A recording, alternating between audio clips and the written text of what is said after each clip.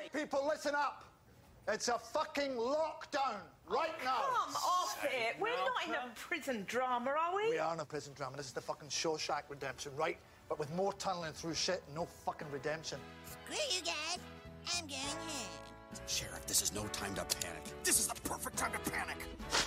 It's not the end of the world. I ain't going. I'll go with Child. Hey, fuck you, Palmer! I'm going with you. Who says I want you going with me? All right, cut the bullshit! Has the whole world gone crazy? Hey! Everybody calm the fuck down. Hello and welcome to another episode of Holmes Movies Recommends. I'm Anders Holmes and I'm joined by... Hello, me, Adam. I did the whole pointing my finger at the screen just to see Adam, but... Yeah, great for an entirely audio medium. But yeah, hello, I'm here. I am in isolation on the wacky side of the Atlantic, where we're going to be all fine in just a few weeks. Just you wait. When Easter comes, it's all going to go away. No, it isn't. No. Yeah, so how are you?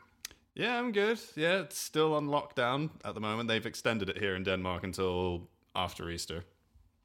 So we're watching lots of movies then? Yeah. I'm sort of in the midst of watching all the James Bond movies with my girlfriend Felina. We've just watched Live and Let Die. Ooh, yes. Which I actually think is very underrated, but we'll get onto that at some point on a different podcast. It's also extremely racist, but that's another matter. Yeah. Like a lot of the Roger Moore films, it's just a bit meh. Fair enough. Yeah, there are definitely things that are cool about it, but we're not talking about that today. We're talking about one of your film recommendations. What's that going to be? Yeah, so I've been thinking a little bit about film recommendations, and I've been sort of a little bit back and forth. Should I recommend something that's a bit feel good, or something a little bit maybe that's not so feel good? But feel crap. Yeah, feel like shit. No, I was just thinking because I don't know. I've been thinking a lot about a film lately, and that is something that we have talked about on the podcast on a episode many a year ago, and that is the sort of perfect film that is to do with self-isolation and paranoia. That is John Carpenter's The Thing. Oh yes, that's such a good. I completely endorse this recommendation. So yeah, I don't know. I've been thinking a lot about this movie just because. Why not? Because I mean, it's such a perfect film for isolation, because it's sort of a movie where everybody just doesn't trust anyone. Anyone could be, this thing, this alien life form that imitates and replicates whoever it comes across and makes contact with. And it's set in this little outpost in Antarctica, and it's directed brilliantly by John Carpenter. I would say it's his masterpiece. I think he just goes all out. Yeah. Not just on the special effects, but just on the direction and then it's so creepy the way he builds the suspense. It's really amazing. It's a remake of The Thing from Another World. It's based on a B-movie from the 50s. What year did it come out? 53, I think. Oh, which year did The Thing come out? Carpenter's Thing? Oh, 1982, and it was a famous flop, and it got basically trashed by critics for being too bleak, too bloody, and also it came out the same year as E.T., and people wanted to see a more sort of positive film about an alien visiting Earth. Oh, yes, E.T.'s like the driving Miss Daisy to The Thing's Do the Right Thing. Do the right thing. Pretty much, yeah.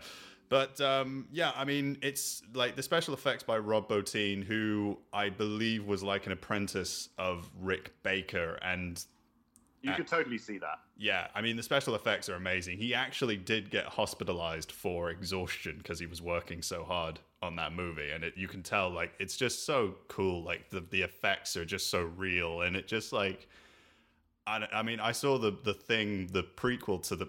It's weird because there's John Carpenter's The Thing, and then there's a prequel that came out in 2011, which is to do with what happened at the Norwegian camp. And they did make a lot of practical effects, but before they were going to release the film, they actually went over and did a lot of CGI and reshot some stuff, and it looked crap. And I don't know. Someone on on a different film was CGI can go fuck itself. Right. we've talked about that many times. So, don't watch the remake. Watch the original. Yes. I mean, the Carpenter's original. Yeah, but it's it's got a great cast. Kurt Russell is great. Oh god, yeah. It's just brilliant movie. It's brilliant science fiction, thriller, horror, whatever you want to call it, genre bending kind of stuff. And Kurt Russell's sort of, it's like peak Kurt Russell, isn't it? Yeah, that he was like. That was like at the peak of his career, and and I think it's one of his best performances. And also, Keith David, who plays Childs, is also good, and also Donald Moffat from who plays CJ's dad from The West Wing, and also played the president in Clear and Present Danger. He's really good as well. I mean, great actor, a lot of great character actors, and just a really good commandery of performers. Commandery? Huh? What did you say? Commandery. Camaraderie? Camaraderie? I don't, how do you say it? Camaraderie. Camaraderie, yeah. Camaraderie. Right. Yes. Continue.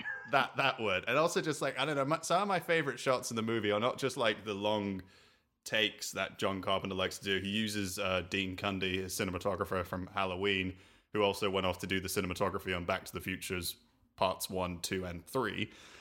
And has a cheeky cameo as a photographer in Back to the Future Part 3. But my favorite shots in the movie is like... what is your brain? I would... Jesus Christ. No, but I love shots in the movie. It's like you fell into the pit of IMDb, like into a huge cauldron, which is where they make the energy that drives IMDb, and you came out and all you can do is talk about films. Yeah.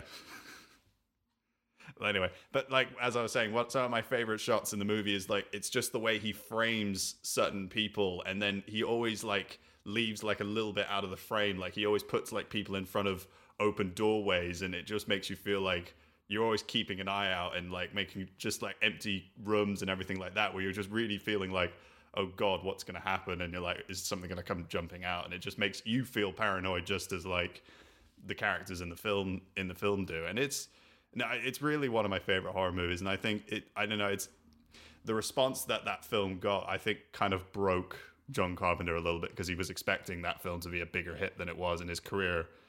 I mean, he still made some good films afterwards, but you could kind of see his career kind of falter, and his love of film sort of it sort of ebbed and flowed a little bit. Yeah, it's a shame that happened. I must say that's I'm sad to hear that.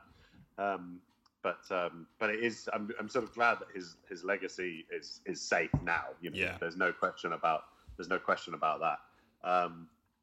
Okay, well, yeah, it's a timeless film. It's a film that will always stick around, and it's a film that people still talk about to this day. Like who was got copied when and where, and who was and talking. Yeah. Well, I don't want to give anything away, but yeah, definitely gives you a sense of there's some talking points.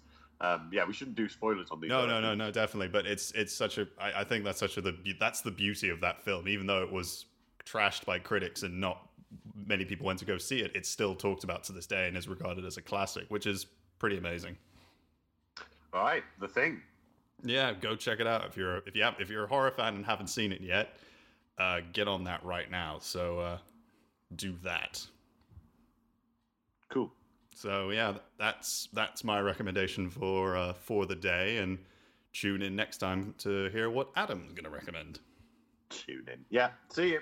Yeah, or yeah. Bye.